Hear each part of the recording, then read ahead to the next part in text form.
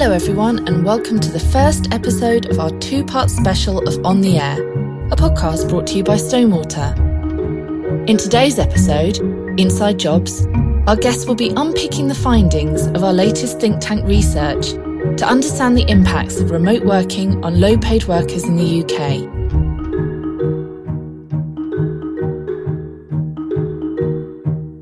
Hello, and welcome to On the Air. My name's David Button, and if you've listened to the previous episodes in this series, then some of you may recognise me from a podcast Stonewater published a few months ago about the launch of its most recent thought leadership research with cross-party think tank Demos. Today, I'm back to talk through the findings of the research, and more importantly, to unpick what it means for housing providers and their customers with our expert guest panel, who we'll introduce shortly.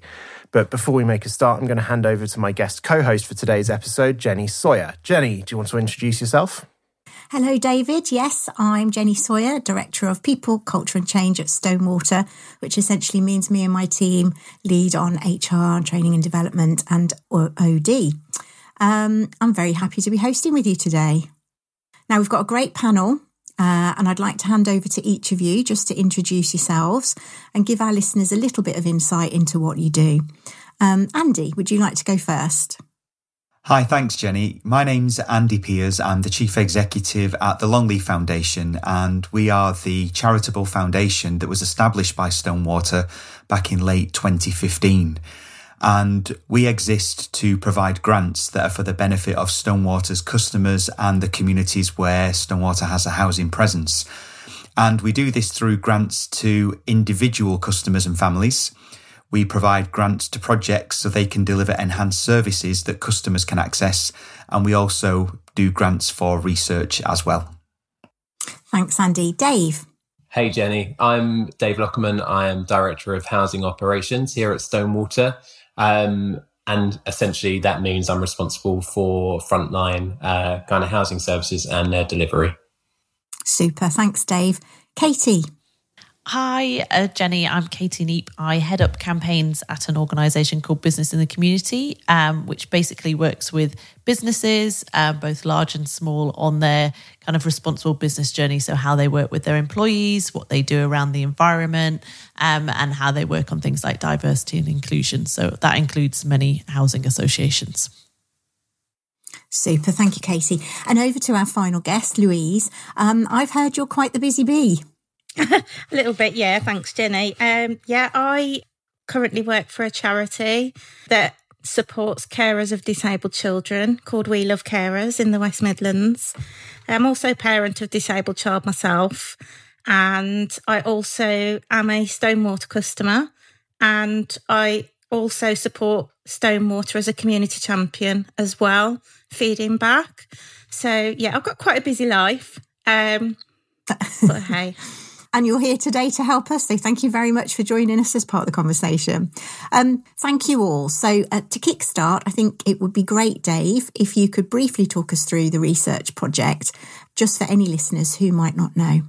So, yeah, thanks. The reason why we were really interested to do this research is we realised really the conversation nationally had really been, in terms of new ways of working, kind of about the impact on town centres. So, you know, early in the pandemic, we heard around kind of sales of Pret sandwiches, but we really missed kind of the individual kind of perspective and the experience of individuals. It also, the coverage tended to be around kind of higher earners, and lower earners seem to be missed from that conversation. And we recognise that obviously, you know, a large number of our customers are likely to fall into kind of the lower earner category. And I think if we think around the conversation within the sector as well, it was around kind of how housing associations were responding to the pandemic internally, and how, you know, colleagues were moving to kind of new ways of working, but the customers seem to be missing in that conversation. Was also really interested in Demos's previous research. So that showed that for higher earners, there'd been kind of, during the pandemic, positive health and well-being impacts. But for lower earners during the pandemic, generally, there'd been kind of negative impact on kind of health and well-being. And we wanted to really understand, is that because, you know, the experience of lower earners just isn't as good? Or was it because that lower earners just didn't have the same opportunity to access this type of work? and we really recognise that the 9 to 5 in an office is gone, and we're just not going back to that. And if you think about kind of the link between where you live and where you go to work has really been kind of broken through kind of these new ways of working. So there's so much opportunity.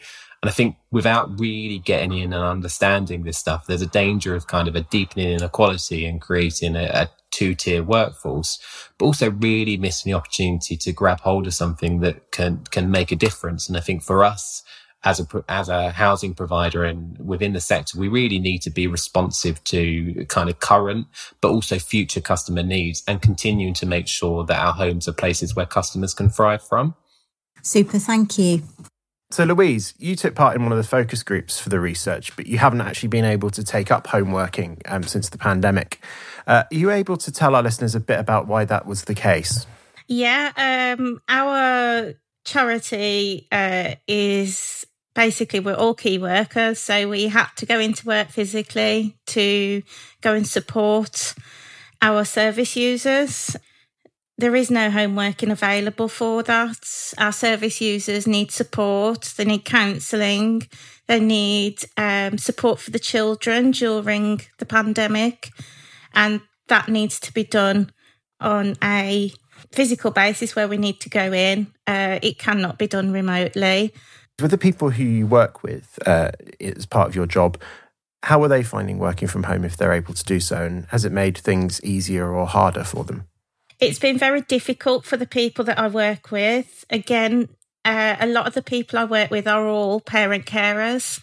So it's been very difficult for them to work from home. They've got their caring responsibilities as well as their career responsibilities. So it has been quite a juggle for them.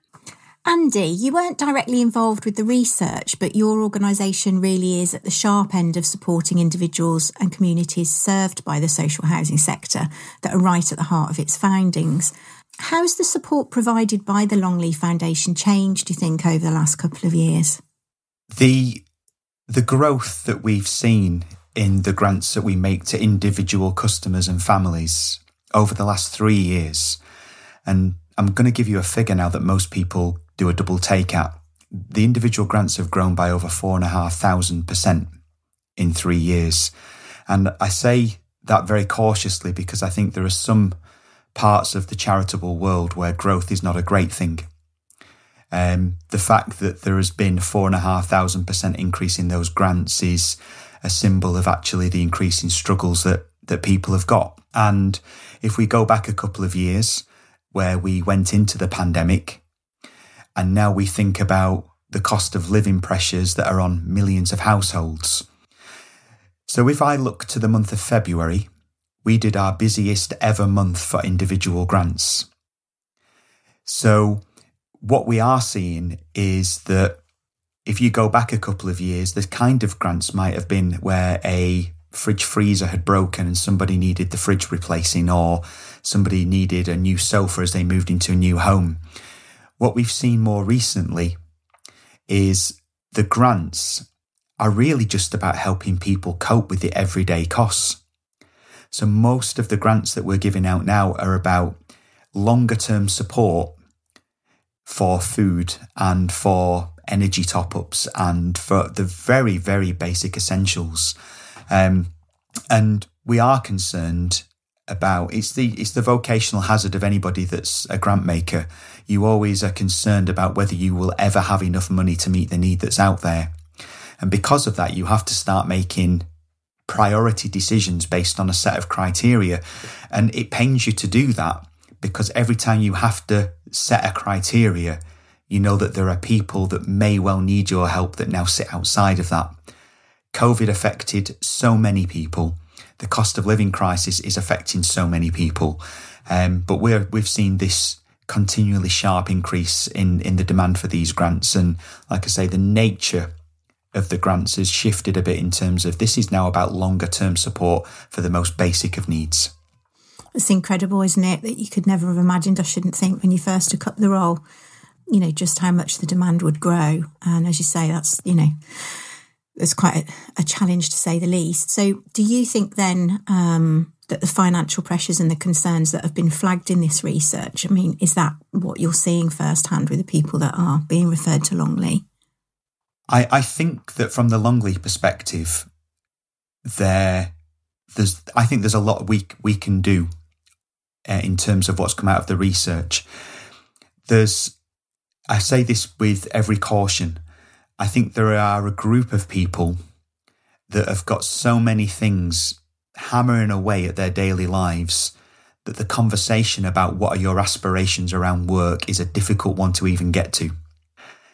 If through a Longley grant that can release some pressure that then allows that individual or that family to start to think about what the longer term might look like, what kind of work is the right kind of work for that individual based on their overall circumstances. I think that's one of the key roles that Longley has got. How do we help just create some space for an individual and a family to at least engage then in that conversation? I mean, one of the other things that I think about with this is I think the idea of embracing home working really depends on what home means to you. And one of the most commonly used pathways into the individual grants we provide is for people who are fleeing abusive relationships. Now, if home is a safe place and it's a happy place, then thinking about working in that place automatically becomes a brighter prospect. But if home is a place that's a place where you feel insecure and you don't feel safe and you're overcrowded or home is in disrepair, then home isn't a place where you may even want to work. And I think that's the combination here, which is that Stonewater as a leading social housing provider can make a home feel like a place that people may want to work from. There are individual grants we can provide that give people the breathing space to at least think about this conversation. And then there is a strand of the grants that we do that we feel is painfully underutilised, and that's the strand which is about education, training and employment. So if people are engaging in the conversation about what work could look like, and then there is the access to those forms of grants, that's where the partnership working comes in. And I think one of the big calls I'd be making is looking at Stonewater on this one, which is I think there's a big influence that Stonewater can have throughout its supply chain and across the wider social housing sector that says to businesses of all shapes and sizes, you know, we want you to be thinking about how our customers that are working or ready for work, what is the breadth of the roles that you can offer at home? I mean, Louise has talked about some roles that it's very difficult to do from home. I think Stonewater's got a great opportunity to influence that supply chain and the wider sector about saying, come on, folks, there's a far broader set of jobs here that can be done from home. Thanks, Andy. I mean, it is a sobering thought, isn't it? But you're absolutely right. Unless somebody has, you know, the fundamental basics that they need to, you know, to have a safe home, then working at all, you know, is probably, you know, a long way down the line. And then thinking about whether or not you work from home, it's, you know, it's almost going back to Maslow and his hierarchy of needs, isn't it? You know, unless the fundamentals, the foundation is there, then the rest of this is, you know, is irrelevant to a degree. Louise, how did you find taking part in the research and how did you get involved? Yeah, I just got invited via Stonewater. I like to get involved wherever I can, really. Anything they ask me to do, I try my best to actively get involved. Katie, you commented recently in HR Magazine that the findings of the Demos report were similar to research that your organisation's carried out. Could you tell us a bit more about that and what it is you learned in that process? Yeah, definitely. So in 2019, we did a piece of work alongside Joseph Rowntree Foundation, which basically looked at good work for all. And in that, what we were trying to define is ultimately what is good work and what does that mean? And there are three key areas that really came out, and it's great to kind of hear Andy's take on this. But the first was, first and foremost, about fair pay and benefits. So, you know, ultimately, let's not shy away from that fact. If we want people to be successful in employment, we need to pay them fairly, appropriately, at least the voluntary minimum wage, but also that we need to look at broader benefits. So I think in the context of your research with Demos, it is about looking at those organisations that not only gave access to technology, but also then thought about how are people going to pay their internet bill? How are they going to ensure that they have the skills they need to now access some of the technical changes that the employers were asking them to do? So it's about looking at benefits in its entirety. The second element that really came out was about structure and security. And I think that's where this is also interesting.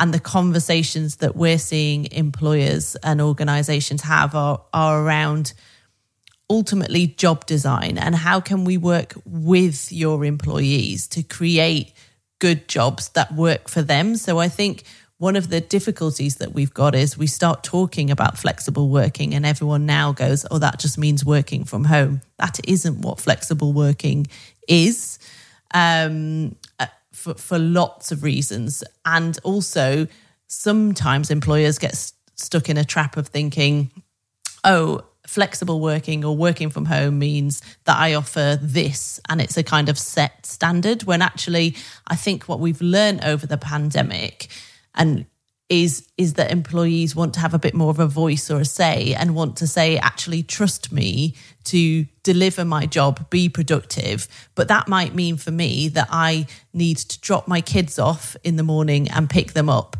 and therefore will work outside. Or it might mean that actually I really benefit from 2 hours in the middle of the day where I can go have some well-being, I can go do some caring responsibilities. But it's about having that conversation. So I think the structures and security is an interesting one that I see some progression. And then the third one, as Andy's already alluded to, for us is very much about skills and development. And actually a good job is one that enables people to access continued lifelong learning, to access skills, to continually develop so that we can support them, I guess, to move between different job roles and to really kind of support them to grow in their employment. So Good Work for All was a piece of work that we did in 2019, but I think over the pandemic, we're really seeing, I guess, some of those conversations come to fruition and some of those challenges around actually when we get into talking about job design or we get into talking about home working, we do see this divide grow. As your research has shown, middle-class people saved money, lower paid workers, it cost them money. And so I think we need to kind of address that and ensure that the success of moving jobs that lots of employers said, no, we could never do those from home into home working isn't just benefiting those that were already okay, if that makes sense. Great, thank you. I thought it was really interesting, the point you just made about job design. Are the businesses you support looking at how to create properly flexible work that enables employees to live better and work well? And I suppose what are the barriers that they're facing at the moment to help their employees to do that? Yeah, so I mean, we work with a number of employees on just this issue, and I guess also across different lenses. So we have, a well-being campaign and a gender campaign. So we launched only a few weeks ago our Who Cares campaign, which is actually to try and challenge the norms of what you think about in terms of caring. So typically it would be a woman. Typically you would be thinking about them returning after maternity leave or supporting their child. And that's the extent of kind of flexible working is to do with part-time working for a woman. So actually through Who Cares, what we're trying to do and what we're working with employers is to unearth actually those stories of shared parental leave, but also to say that carers come in all forms. It's not just about, post having a baby, as Louise and the charity she works with could, I'm sure, talk for a really long time. It is about supporting children maybe with a disability, or actually it's about supporting, a parent or a loved one who needs care. So I think employers are beginning to look at this in the sense of how do we offer that flexible working. I think, as I mentioned previously, there are some challenges around them creating a policy that's like, well, you can choose from this menu of you either go 4 days or you do 5 days in 4, or to actually them really having that individual conversation with that employee and helping to shape something that's going to work for them as the employer, but also for the employee, and recognizing that there isn't really a one size fits all. I think it's also about how do they make this an opportunity for all employees, and how do they celebrate and shout about maybe some of the examples that we're not as used to seeing, so that we can then normalize it ultimately. If we heard and saw more men do some of the caring responsibilities, maybe we would have equality across flexible working. Great. Thank you. I think that point about person-centred approach to this is vital to make sure that everybody's circumstances are taken into account. Louise, did you have anything to add to that? Our charity have been very supportive. They've been absolutely fantastic. They've supported me as a parent carer as well as working for them. As Katie said, with flexible working, they've been fantastic with me in saying, if you need to do this, you need to do that, then that's fine. You go and do that. We just try and do what we can where we can in order to help everybody where we can. Great, thank you. Okay, so it's really interesting, the focus on person-centred approaches to this. Are there any sort of really innovative examples that you've come across that are sort of outside the norm that you think could benefit other organisations that are looking at how to do things differently? Yeah, so I would say this one is definitely an emerging area, and I think any employer would bite anyone's hand off if you got the answer to what is flexible working and hybrid working. How do we make it work for each individual employee? But there are definitely organisations who are trying to understand what they can do for the individual employee.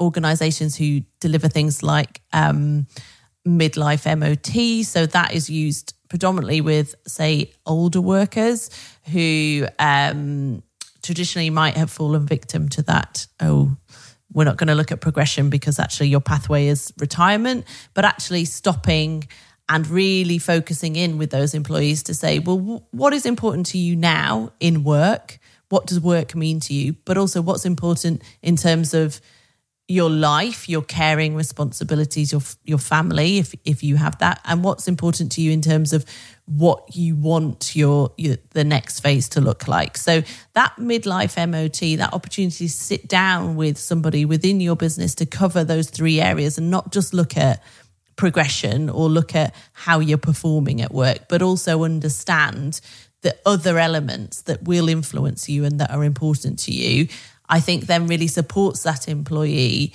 to look at what training and development they might want to do, what kind of flexibility they might want to look at, and how they can phase that in or maybe flex that out. And I think it really gives that opportunity for a bit more of a coaching and mentoring conversation. And I think that is an element that is really important and actually will help to drive some of the change. So that's just one little example. Thank you, Katie. That's great. We hope you enjoyed listening to part 1 of Inside Jobs. Next time, our guests will be exploring what employers can do to ensure the benefits of home working are experienced equally. We need to make sure as well that we're not scoring an own goals and making sure that our tenancies don't restrict our customers from working from home. And the role housing providers can play. Historically, when we were looking at kind of employment programs, there'd been a move to let's get people into any job and then a better job and then a career. And I think that what the pandemic has done, and actually what these conversations demonstrate, is it's not actually good enough to just get people into any job. That isn't going to support them. What we need to be doing is progressing towards all jobs being good jobs.